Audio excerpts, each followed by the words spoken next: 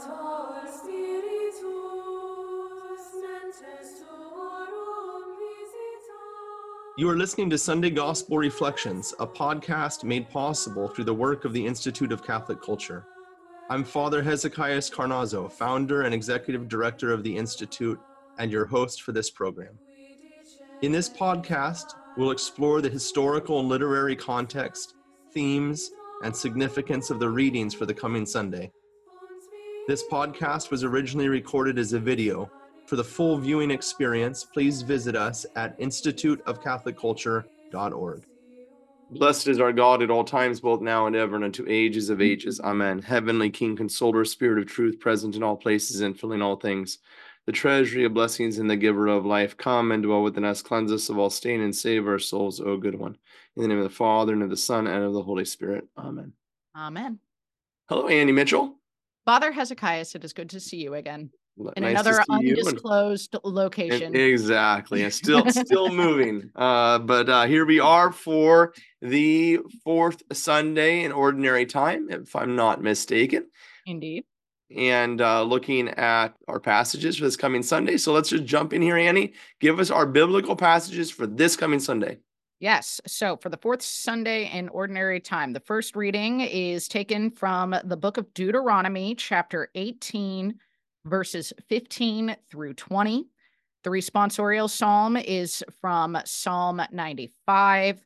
The gospel is Mark chapter 1, verses 21 through 28.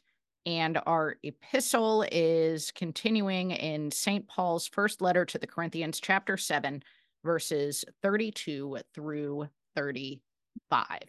And there we have it. Write it down. Make a note of it in your little notebook there. And let's jump in here with Deuteronomy. My voice. Listen to that voice. Terrible. Deuteronomy chapter 18. And we're going to take this from verse 15, right? Chapter 18, verse 15. Verse 15, yep. And there you have it. Okay. Deuteronomy. Yeah. Turn it up in, okay, here we go.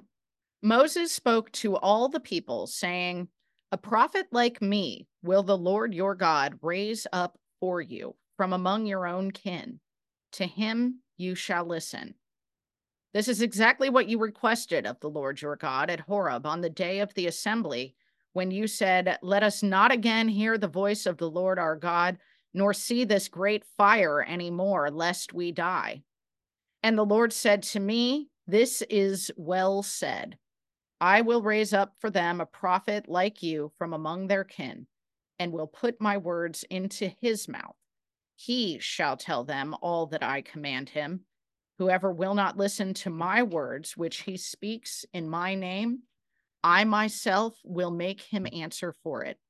But if a prophet presumes to speak in my name, an oracle that I have not commanded him to speak, or speaks in the name of other gods, he shall die.'" Okay. There you have it. There you have it. So let's first of all just get our bearings a little bit. Remind us what we need to know about the book of Deuteronomy, and then what has been happening sort of in the immediate context leading up to what we read today. Yeah. So the book of Deuteronomy is literally the second law, Deutero, right? The second. So this is the law given a second time, right? The first law we received in the book of Exodus. And the law is given a second time here in the book of Deuteronomy for a particular reason. And I get into this in my Salvation History series, Swords and Serpents. So if you've already done Swords and Serpents, you already know this, and you can skip over this part of our Bible study. But it's good for us to recall what happened. What's that, Andy? I said good refresher, though. It's a good refresher. Yeah. Because, really, and we'll look at this again in the Psalms, a lot of times, all of a sudden, the reading is given at church on Sunday, and, the book Deuteronomy, and what's being said and why it's being said is kind of lost, right? And so this is a good reminder. So your Deuteronomy fits into the book of Numbers, Numbers giving us the accounting of the numbering of the people. And in particular, the section we're looking at is Numbers chapter 25. So if you can keep your hand in Deuteronomy if you like or not. Yeah, keep your hand at Deuteronomy chapter 1 is where we need to be looking. Deuteronomy chapter 1, put your hand there. Okay. And Numbers chapter 25, put your hand there. Okay. And we're going to come back to Numbers chapter 13. Put your hand there. How many fingers am I going to need here? Say it again. Said, how many fingers am I going to need here? You're going to need a lot of fingers. Yeah. Okay. So, okay. So, and I might have you turn to one other place, but I don't think so. Well, yeah. Numbers chapter 1, verse 1. And then we're just going to ding, ding, ding and put it all in place. And you're going to know exactly where we're at in this particular text. So I have just enough fingers for this. Exactly. So Numbers chapter 1, verse 1, the Lord spoke to Moses in the wilderness at Sinai in the tent meeting on the first day of the second month in the second year after they had come out of the land of Egypt, saying, take a census of all the congregation, the people. So this is the census that's taken, and why Numbers is called Numbers, right? The numbering of the people as they're about to leave Mount Sinai to walk to the Holy Land. Okay. And why is it that they have to take a census of the people? Well, because on their way across the desert, they're going to encounter the adversaries of the people of God. They're going to go to war, right? And he's got to know who he's got in the camp. Sure. And because, well, they don't really know who's left, partly because of the golden calf incident and the judgment of the people and so forth, and the people died, and it was a big mess, as oftentimes happens in the Bible. So Moses got to know who's in the camp. Okay. And so that's the numbering right there that you get in chapter 1, and you can just see it. Verse 20, verse 22, verse 24. These are all the tribes. See that? And the counting of the tribes. Okay. Now we're going to go ahead and close that part of it, and we're going to flip to Numbers chapter 13. Okay. The Lord said to Moses, send men to spy out the land of Canaan. So now they've crossed the desert. So that quickly, Numbers chapter 1 and Numbers chapter 13, we pick up the story of them arriving at the edge of the promised land. And of course, toward the end of chapter 13 in verse 31, there are men who say they cannot go up against the Canaanites, right? Then the men who had gone up with them said, we are not able to go up against the people who are stronger than we are. So they brought to the people of Israel an evil report. So the people are like, uh-oh, God's not going to protect us. We should not go in and take the promised land. Maybe we should go back to Egypt. So that's what kind of happens. And then, so they end up, you can see that chapter 14, verse 2, they murmured and said, would that we had died in the land of Egypt, right? Never good when they start murmuring. No, exactly. Bad word in the Bible. And then let us go back to Egypt, right there. Let's go back to Egypt. Good grief. So they end up, because the spying of the land was 40 days, we end up in verse 33, chapter 14, verse 3, and your children shall be shepherds in the wilderness 40 years and shall suffer for your faithlessness until the last of your dead bodies lies in the wilderness, according to the number of the days in which you spied out the land, 40 days, and for every day a year, you shall bear your iniquity 40 years. Okay. Now, from chapter 14, you can flip to Numbers chapter 25. Numbers 14 to 25 is your 40 years. And at 25, they end up on the edge of the Jordan River in the land of Moab. The land of the Moab is modern day Jordan. Okay. And they are in there with the Moabites. Well, the Moabites are heathens. As the Lord had warned them, don't get involved with these people because they're going to turn your heart away if you do. And so here they are in the land of Moab among the Jordanians. And chapter 25, verse 1, while Israel dwelt in Shittim, the people began to play the harlot with the daughters of Moab. They invited the people to the sacrifice of their gods, and the people ate, and they bowed down to their gods. So Israel yoked himself to Baal of Peor, The anger of the Lord was kindled against Israel, and the Lord said to Moses, take all the chiefs and the people and hang them in the sun. And then a great plague breaks out in verse 9. 24,000 people die in the plague. Wow. And chapter 26, after the plague, the Lord said to Moses and Eleazar, son of Aaron, the priest, take a census of the congregation to find out who's left. So there's two censuses that are taken in the book of Numbers. This is the second one, right? And the second one ends up causing Deuteronomy, or the second sin, if you will, the second time they got to take the census. Golden calf causes it, right? Now this thing causes it, and the second law is given to them. And I've said this in my series. I'll say it again for those that have not done Swords and Serpents with us. When my child disobeys, I tell them that quite clearly how they're supposed to act, right? When my child disobeys a second time in a similar fashion, right? Because the golden calf incident was very similar to this thing playing with the daughters of Moab, right? Because when you worship Baal of Peor, well, the worship is done by way of some hanky-panky going on as the golden calf. And so you tell your children the second time, hey, you couldn't figure out the first time. This is exactly how you do it. So watch this. So my son doesn't make his bed. I tell him, son, every morning when you wake up, you have to make your bed, right? Okay, I go up into his room and at 10 or 11 o'clock in the morning and the bed's not made. Son, when you put your feet on the floor, you are to take the sheet and pull it up in this direction. That's the book of Deuteronomy. It's telling the law of Exodus, but it's making it even clearer. And your connection here is going to be Numbers chapter 25 over here that we just looked at. Hold your hand there and hold your hand at Numbers chapter 1. Notice 25 verse 1. While the people dwelt in Shittim, the people began to play the harlot with the daughters of Moab. Deuteronomy chapter 1, verse 1. These are the words that Moses spoke to all Israel beyond the Jordan in the wilderness of Arabah, over against Suphah, between Para and Tophel, Lave, and so on and so forth. It is an 11 days journey from Horeb by way of Mount Seir to Kadesh Barnea. So it's 11 days journey from Mount Sinai to where they're now encamped, right?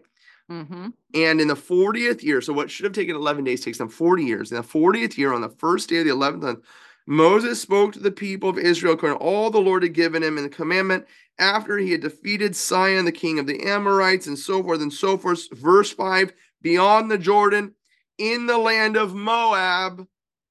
See that? Chapter 20, Numbers 25, verse 1. Daughters of Moab, Moses undertook to explain the law, saying, okay? And so there it is. There's your book of Deuteronomy. And you're like, you morons, right? 40 years, and then you come to this, and then you do it again. It's not a good idea. And that's where we're at. But now we are toward the end of the book of Deuteronomy, right? We're in Deuteronomy. Well, it's not quite the end of the book, but chapter 18. Okay. And there you have it. There's our text. Chapter 18, verse 15. Okay, so when it starts talking about getting a new prophet from their kin, who is their kin? Okay, so I think maybe the answer to your question can be found in chapter 17. I really don't know exactly the answer to your question or what you're getting at exactly, but I will say this. I don't know what I'm getting at either. Chapter 17, verse 14. It's a good question. Chapter 17, verse 14.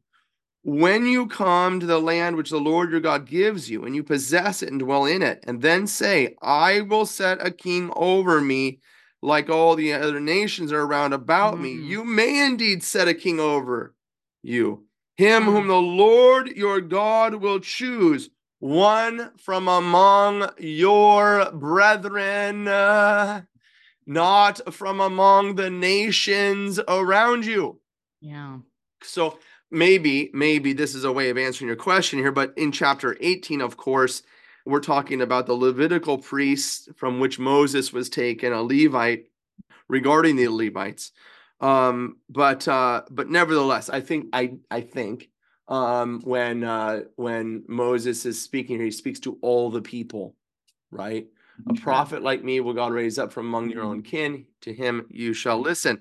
So there you have it. Don't go looking for the traveling minster of the Moabites. Yeah, don't go hanging out with the Minster, the right Moabites word? and listening to them. Whatever. Minstrel. False prophet. Yeah. Don't go after the false prophets of the heathens. Don't go and bow down to the Pachamama. Yeah. Yes, not a good idea. Choose one from among your people. Okay. Yeah. Okay, so Sorry, I that guess was a cheap maybe shot. I guess maybe I'm wondering to the people of God, and I'm thinking like throughout salvation history, not just the people who are here with Moses in the moment. Was there another prophet like Moses, or was Moses the greatest? Well, certainly when you talk about the prophet, when you're talking about the prophet, you're talking about Moses. Moses is the prophet of the Old Testament. So we always think about the prophets, right? But for the Jews, if you say who the prophet, right? So a good example, turn your Bibles with me very quickly to for example, John chapter 5. Okay.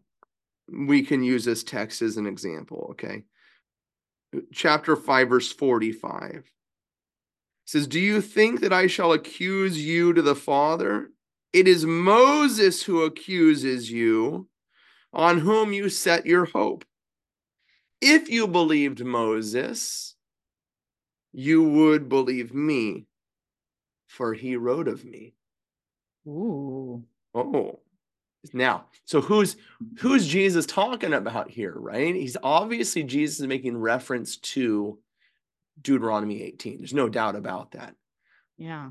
But the reference to Moses as the one who has the authority, as Moses who accuses you, because Moses has this unique place in the life of Israel, in which Israel looks to what Moses did as emblematic of what they need, right? They need to be freed, not from Pharaoh and the Egyptians anymore.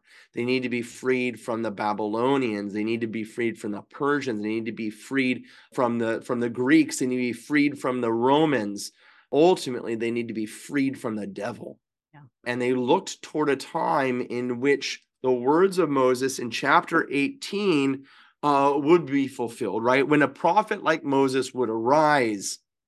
Now, this is the tragedy of this Sunday in our churches, that we'll hear this passage, and if the people of God are reflecting at all upon it, they might say, yeah, a prophet like Moses, yeah, and maybe make a connection to Jesus some way, okay? But fail at least in the moment to have the space to ask the question, which is what? What question do you need to ask right now? Annie, what's the question you're going to ask? If God's going to send a prophet like me. So now you're going to ask yourself, well, what does it mean to be like him? Yeah. Right? What did Moses do, Annie? He brought him out of Egypt. Brought him out of Egypt. How did he do that? Well, he crossed the sea. Bingo. Parted the sea. And in the sea, Pharaoh and the Egyptians drowned, right? The enemies of God were defeated in the sea, and Moses led them to Sinai, where they received the law of God of how they were to live. Yeah, they encountered the Lord himself. So this is important. Moses also, what else did Moses do? What else did Moses do? Well, he brought the law to them. He received the law of how to live their life, but he also gave them bread from heaven. John's now you Catholics, hey, wait a minute. Jesus says in John chapter 6, and I happen to be right here in my Bible, John chapter 6, Jesus says, verse 31, Well, the people say, our fathers ate manna in the wilderness, as is written, he gave them bread from heaven. Jesus said to them, truly, truly, I say to you, it was not Moses who gave you the bread from heaven. My Father gives you the true bread from heaven, right? And of course, the bread is Jesus. So Moses does more than just free them from Egypt. He also feeds them, right? Yeah. He also feeds them with bread, with the manna.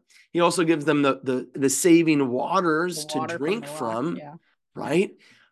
In fact, the Jews pick up on this in that previous chapter, John chapter 6, John chapter 5, no, John chapter 6. I feel like I'm a auctioneer. Verse 14. Well, look at John chapter 6, verse 5.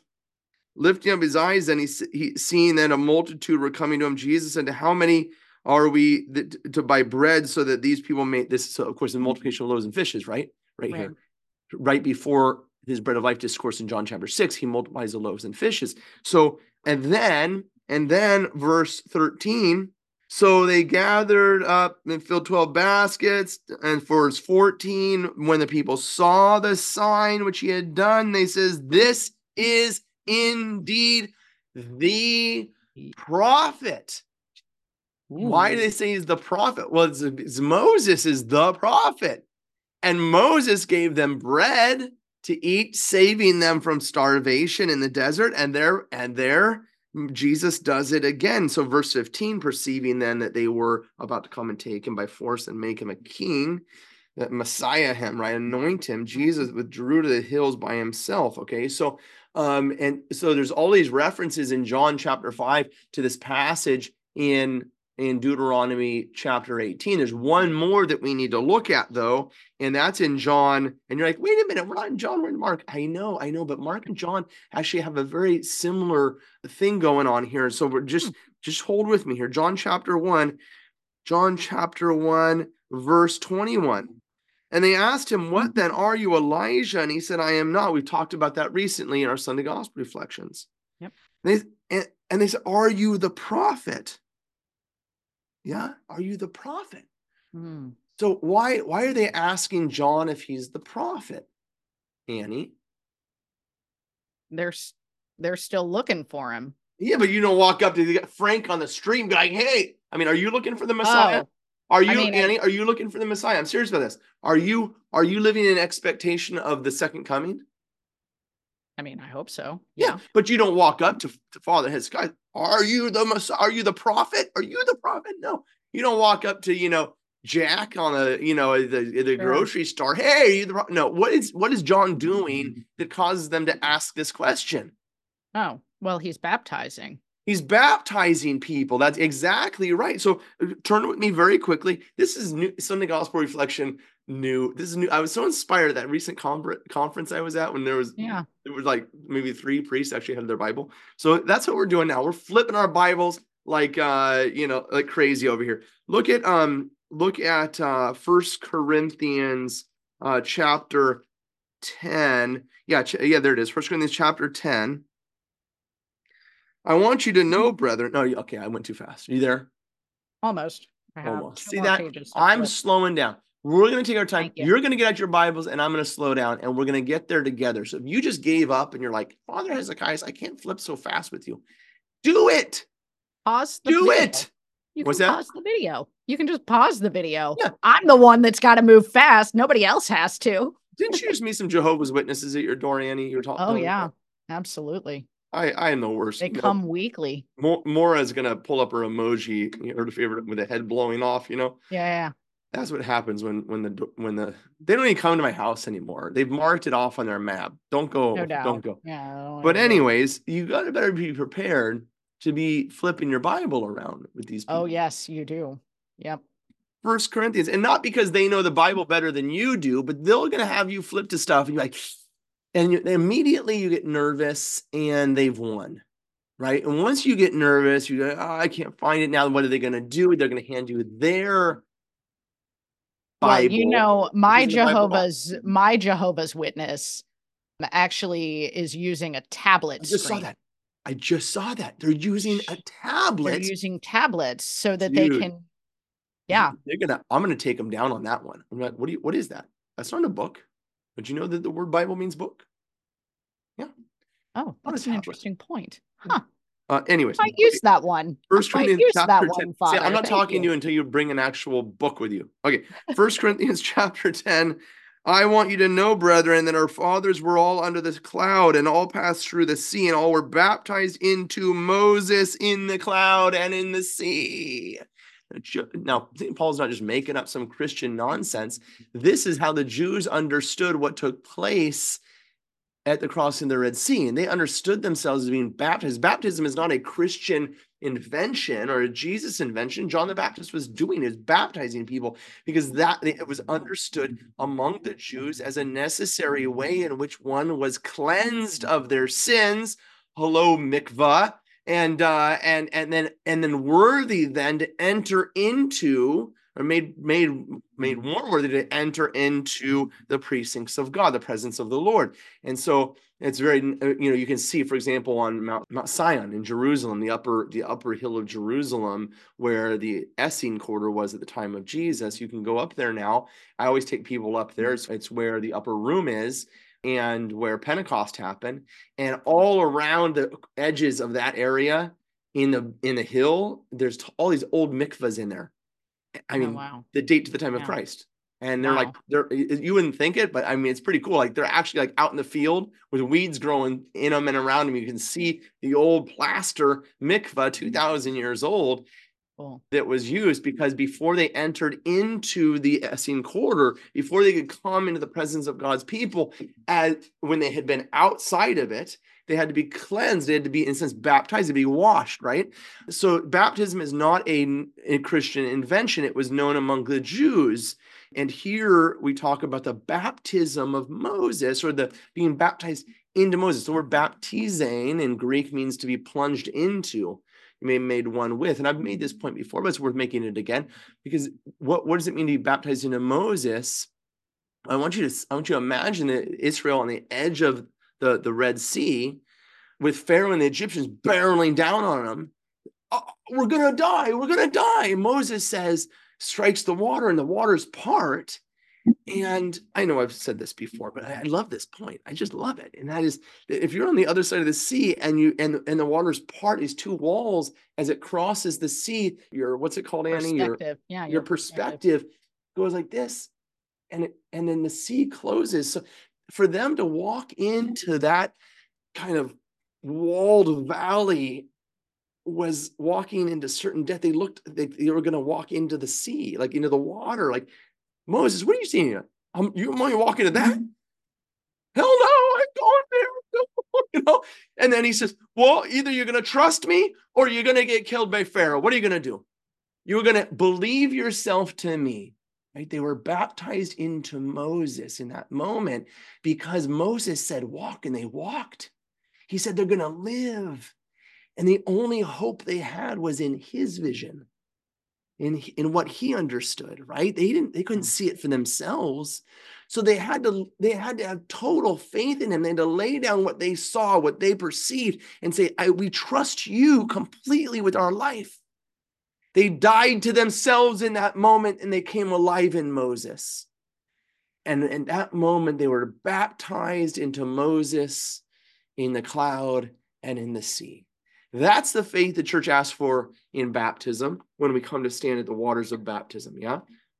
Wow. So that is a long way of going around and around and around to talk about this text, but nevertheless, here we are. I don't know. Wow. Do you have anything else? Any questions about Annie? No, not about this one, because I think it pairs nicely with the gospel in a way. So why don't we take a look at the responsorial psalm here, Psalm 95. I will, but I just didn't think about one thing about this passage I have to say that just struck me, because that thing in John, where in John chapter 5, is that John chapter 5 when he says Moses accuses you? Yeah. So the Lord your God will raise up a prophet like me from among you, from your brethren. Him you shall heed. Mm-hmm. And isn't it interesting that they don't heed him? They don't heed him. Which means that they're not them. That's cool stuff, Whoa. right? Wow. And Yeah. now they are them, but they're not, by their lack of faith. They remove themselves from the inheritance of God. Wow. Right? Remember the Mount Transfiguration, when the Father says of Jesus, "This is my beloved Son," like he did at the baptism, says, "Listen to him." Yeah. Listen to him. So isn't that interesting that they're not listening to him? And by their action of not heeding his voice, not listening to his word, they then are removed by that lack of faith from the people of God in some way. I don't know. That's interesting. I've got to think about that. And our calling then to listen to him while Moses is standing right there right next to Jesus. Yeah, exactly. Yeah, that's cool. Okay. Pretty cool. All right. Pretty cool. Well, Psalm 95 harkens us back to the Exodus, does it not? If today you hear his voice, harden not your hearts. Yeah, and I am, when I looked at that at first, the words that is being used here kept going. I'm like, oh yeah, that's Exodus, right? And then I kept reading, and of course it is. Come, let us sing joyfully to the Lord. Let us acclaim the rock of our salvation. Let us come into his presence with thanksgiving. Let us joyfully sing psalms to him. Let us bow down and worship. Let us kneel before the Lord who made us. For he is our God, and we are the people. He shepherds the flock he guides. Oh, that today you would hear his voice. Harden not your hearts, as at Meribah, as in the days of Massa in the desert, where your fathers tempted me, they tested me, though they had seen my works. And what were those works? Was not only the crossing of the Red Sea, not only the miracles in Egypt, but the giving of the bread of life, right? The manna which came down from heaven. So you could either make a note there, or if you want to turn with me very quickly, we can look at these passages in Exodus 17. Exodus 17. Exodus 17. Yeah, are you with me, Annie? I'm there.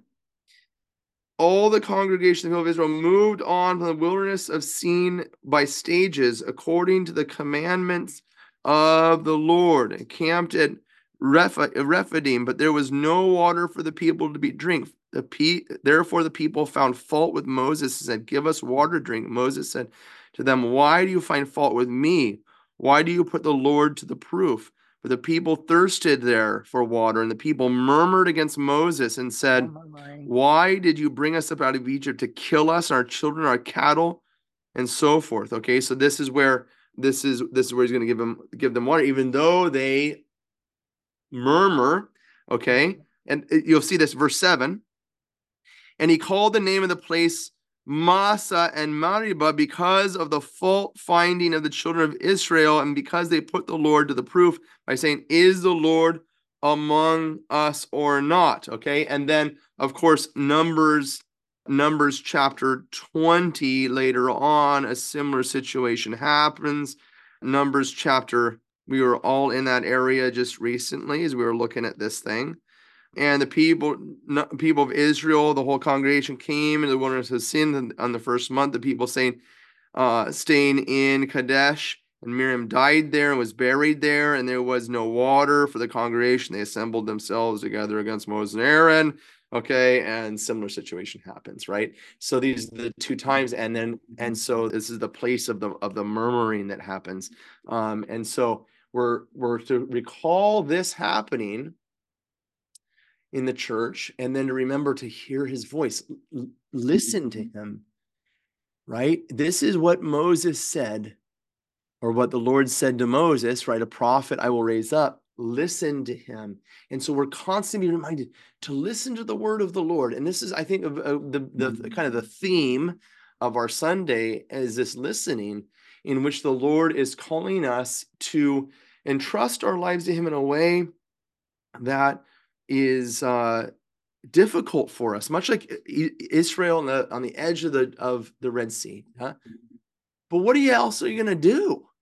You got Pharaoh and the Egyptians about to kill you, Yeah. And in our case, sin and death, the work of the evil one, is seeking our destruction. Are you going to listen? And are you going to walk in his ways and put behind you your way of sin and the way of death, your old life, and be willing to be baptized into him and to walk with him? For he is the only one who can give you the water of life. He is the only one who can save your soul. He is the only one who's going to give you the bread, which is going to nourish you in your journey from here to the promised land. And how beautiful it is that we get this passage now in these weeks leading up to Lent. Lent is, believe it or not, right here. Yeah. On the traditional calendar, it's Septuagesima Sunday this weekend. Exactly. So you'll start seeing our emails coming out from the ICC, preparing us for this coming Lenten season. And we're going to be led this year. Last year, we looked at Father Alexander Schmeimann's insights. This year, we're going to take a look at Dom Prosper Guéranger as our guide throughout Lent. We'll be sending out regular beautiful insights from Dom Prosper Guéranger for this journey that we're on. But here, the church, listen to the Lord and follow his way. And we're going to hear now in the gospel account of, this is very interesting, and I hadn't thought about this before we started this gospel, but this thing about him you'll listen to, and the people aren't listening. But you know who does listen? The demons. The demons. Yeah. So let's take a look at this. What are we, Mark chapter 1 chapter still, 1. Right? Yep, Mark chapter 1, and we're starting in verse 21 today. So let's Mark chapter 1, verse 21. Okay. I got to move away from numbers. Mark chapter 1, verse 21 through 28, I believe we're going to. Yes, that's correct. Yeah. All right, here we go.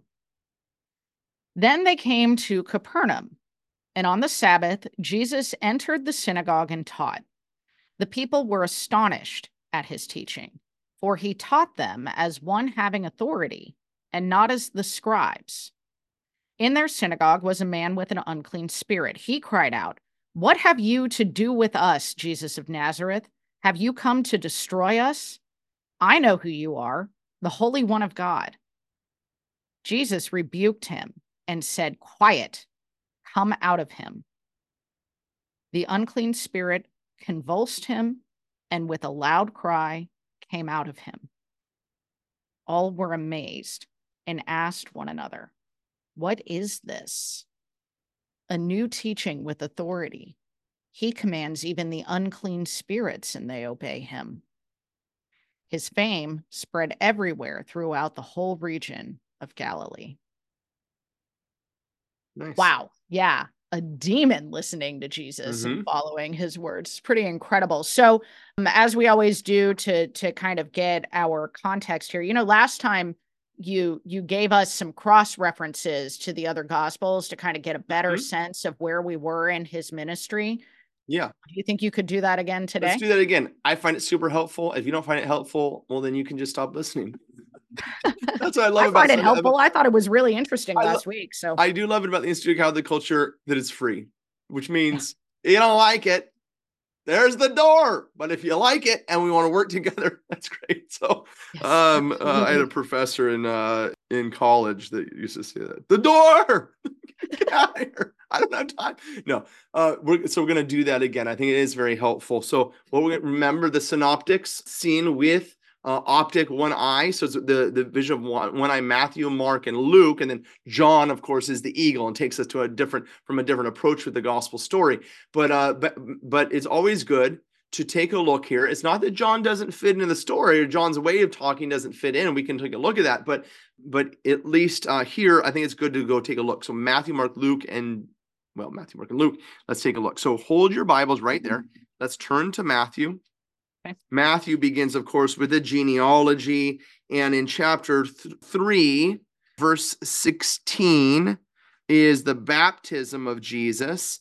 And actually, I'm going to recommend you guys to do this, is take your highlighter. And I don't know if in your Bible you use green for life. That's what I do. Baptism and life, I always use green. That's what I do. And I'm not saying you have to use that, but that's how I do it. And I highlighted Jesus.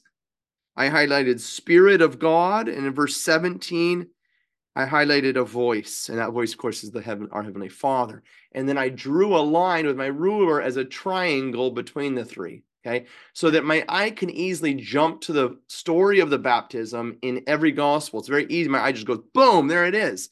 Because I see that triangle, I see the green highlights. I know that's the baptism of the Lord. So here we go. Here's what Matthew does. Matthew has the baptism. Matthew in chapter 4, verse 1 has the temptation in the desert. Right. And then in verse 12, now when he had heard that John had been arrested, he withdrew into Galilee, and leaving Nazareth, he dwelt in Capernaum by the sea in the territory of Zebulun and Naphtali. Those are the northern tribes, the first ones that were conquered by the Assyrians, which why there are people in darkness, right? And those are the verses following right there from the prophet Isaiah chapter 9, in which talks about a great light has come, right, to these people in darkness, because they are the people that were first conquered. So Jesus goes up to reclaim the 12 tribes, if you will. And in verse 18, as he walked by the Sea of Galilee, he saw two brothers. So there's Mark in last week's gospel, right, the calling of the apostles. And then verse 23, he went about all of Galilee, teaching their synagogues and preaching the gospel of the kingdom. That's where we're at in Mark. So Mark gives us a little detail about Jesus going to the synagogues. And his detail is this driving out of the demons in the synagogue in Capernaum. But now we learn something more. That he wasn't just going to Capernaum. He went all synagogues all over that area, right? And probably in Magdala and in Bethsaida and so forth. And he preached in there, and this is what he was doing, driving out the demons. Okay, fine. Matthew, Mark, we're in Mark, so let's take a look at Luke. Luke, in a similar place in chapter 3, verse 21, highlight 21, actually verse 22, Holy Spirit, right? A voice, and then Son, and my beloved Son, right? Son. And there I'm going to draw my triangle there, and my eye's going to be able to land there, right? Okay, right. But in Luke immediately gives his genealogy, taking us all the way back to Adam, the Son of God, in verse 38. Matthew starts with Abraham, right? Right. And then, but Mark works his way all the way back. In chapter 4, Jesus, full of the Spirit, returned from the Jordan and was led by the Spirit 40 days. There's the temptation in the desert. Okay. And in verse 14, and Jesus returned in power of the Spirit into Galilee, and a report concerning him went out throughout the whole surrounding country, and he taught in their synagogues, being glorified by all. So there's Jesus in Mark driving out the demons. And then all of a sudden, Luke skips to verse 16 or to Nazareth, right? Which we're going to look at. There's all sorts of things that happen that Luke doesn't report, but that Mark does. So Mark gives us these unique stories. I happen to love Mark. And because of these stories, and they're so detailed, and you can literally go to these places today and walk from one site to the other. So this is when I take the ICC people to the Holy Land on pilgrimage. What we do is our first day in Galilee, or on the Sea of Galilee, we wake up early in the morning, and most of us walk, but a few take the bus that need to. And the place we stay at is right next to Tabgha. And so you can walk. It's like a 15, 20-minute walk from where we stay, right on the water, just north. Jesus certainly would have stayed on the water right there where we stay in our little retreat place. And we walk up to the spring where Jesus called the apostles in Mark chapter 1, verse 16. Nice. And that waterfall, we showed you last week. We'll pull it up here again. You can see that waterfall there, right? They washed their nets in that waterfall. That's where they love to fish. I remember being there one morning. This guy's out there fishing in a boat, and it was great. And I'm reading my Bible, and he's fishing, and he throws his net out, and he pulls it up, and there's nothing. And he looks at me, and he must have known I was an American, and I was staying at this retreat center. And he says to me in English, "Nothing today." and I was. Did you say cast it over to the other side? I totally should have done that. But so anyways, from there, we actually jump in the water, right? Where I'm sure the apostles bathed in that water right there with Jesus, and then walk up, or you can take the bus, which is about a 20 or 30-minute walk up the seashore along the edge. There's a walking path now to Capernaum. And we get into Capernaum, and the first thing we do is in verse 21, we enter the synagogue. Right. Cool. And so we showed you this last week. I'll show it to you again. The remnants that you see here, the synagogue is a synagogue that was built just after the time of Christ. But the foundation of this synagogue, the floor of it, you can see there's black basalt stone, which is the local stone, which dates from the time of Christ. So the floor of the synagogue is the same, where you stand there just under the floor, but it's the same pattern as the spot Jesus stood. And then with the driving out, we proclaim this gospel, and then we literally walk out of this synagogue with Jesus, verse 29, and immediately left the synagogue and entered the house of Simon, which we're going to look at next week, right? So this is a wonderful thing to be able to do. But okay, there's my biblical context, there's my geographic context, and we're going to keep going back to these pictures because you got to get it in your mind. It's a wonderful opportunity to have a little Holy Land tour here at Sunday Gospel Reflections. Okay, Annie. Yeah. So can you, what is the significance? Twice in Mark here in this gospel passage, it talks about how astonished they were that he was teaching with authority. What does that mean? I think this does go back to Deuteronomy chapter 18. There's an interesting play here in what's taking place. Jesus calls out the demons, right? So he says that, okay, let's just go back real quick to verse 21. And they went into Capernaum, and immediately on the Sabbath, he entered the synagogue and taught. And they were astonished at his teaching. Now, first of all, it's important that this is taking place on the Sabbath, because Jesus' healings always, a lot of them take place on the Sabbath day intentionally. Right. Because the Jews have lost the meaning of the Sabbath, right? The Sabbath is the day in which we enter into the resting of God, in which we have communion with the one who is the giver of life. So Jesus, on the day in which the communion of the seventh day, right? The number 7 and the word for covenant or oath share a common root, as Dr. Scott Hahn oftentimes points out, a common root. And so therefore the number 7 is a symbol of the covenant, right? So the Sabbath day, the 7th day, is the covenant day, the day of the two becoming one. Right. It's always this day that God, in the person of Jesus Christ, sees man under the dominion of the devil and restores the person. Yeah. And so the driving of the demons, the healing of the blind, the healing of the paralytics, the freeing from sin, all of this, man, fallen man, and Savior God, come together there, and man is restored. And so that we see this taking place on the Sabbath, the end of the synagogue, and taught. And they were astonished at his teaching, for he taught them as one who had authority, not as the scribes. And immediately there was in their synagogue a man with an unclean spirit, right? And he cried out, "What have you to do with us, Jesus of Nazareth? Have you come to destroy us? I know who you are." This is very important, because the demon tries to gain, this is biblical control taking place, right? Just as Adam named the animals in the beginning.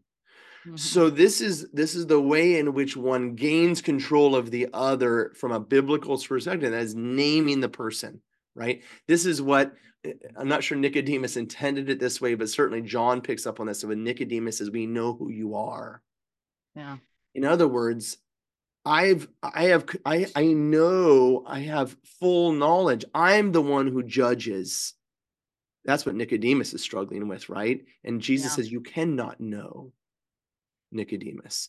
And so the demon, immediately knowing who Jesus was, tries to control him, tries to kind of gain that, what Jesus is going to do to him over Jesus, right? To drive out Jesus from Jesus, if you will, whereas Jesus is going to come out and drive out the demon from the demon, right? So the Venerable Bede says, it was appropriate, since death first entered into the world through the devil's envy, that the healing medicine of salvation should first operate against him. The presence of the Savior is the torment of the devils. That's Wow. awesome. So Jesus That's comes awesome. up first act, whereas the other gospels pick up the temptation in the desert. Mark leaves that to the side and it gives us the encounter in the synagogue. But in both cases, Jesus is encountering the evil one and driving him out, right? Why? At the beginning of his ministry, because Jesus has come not only to heal the demoniac or to give, walking power to the paralytic, he's come out to drive out the devil from his dominion over mankind and restore us as children of God, as sons of God. Yeah, which is why Mark begins his gospel as John does. In the beginning. Yeah. See that? Yeah. And immediately he says what John says at the high point of his prologue, which is that this is the Son of God, right? The high point of John's prologue, he says he's come to make us children of God. So John takes it from a different perspective, but saying the same thing as Mark says, identifying this one as the Son of God. If he's the Son of God, then the battle is on, because this is all about the restoration of Adam, who's made in the image and likeness of God. And to be in the image and likeness of God from Genesis chapter 5 is to be one who participates in the nature of their father. Okay, he's to be in the image and likeness of God is to be the son of the other. Yeah. And so now the Son of God, the new Adam, encounters on the day in which the Sabbath disaster of Genesis chapter 2 and 3 takes place. Chapter 3, Genesis chapter 3 takes place, right? The fall takes place on the Sabbath day in the biblical account. If you look at the end of chapter 2 and chapter 3, right, from a day standpoint, it's the Sabbath day. And there's where the breaking apart takes place. Therefore, Jesus goes to Sabbath and he meets the one who says to Eve, did God say you cannot eat of any of the trees of the garden? He takes him on right there and drives him out, reclaiming man, right? And you can almost see him reach through this scene to the house of Peter, grabbing the hands of Peter's mother-in-law in this moment. Sick mankind, sick under the dominion of the devil. Jesus casts out the dominion and restores man to health. But that's for next week, my brothers and sisters. And we have gone almost a full hour right now. And I, unfortunately, have to go to an optometrist appointment. So therefore, we are finishing right here. We're done right now at this moment. And I'm going to run out the door. And may God bless you all on this beautiful Sunday. Listen to the voice of God and follow him. To Christ our God be glory both now and ever and to ages of ages. Thank you for joining us for the Institute of Catholic Culture's Sunday Gospel Reflections podcast. The Institute of Catholic Culture is an adult catechetical organization dedicated to the re-evangelization of our society through educational and cultural programs offered to the public at no charge. I invite you to explore all we have to offer, including over 900 hours of on-demand catechetical opportunities, and sign up for our upcoming events by visiting instituteofcatholicculture.org.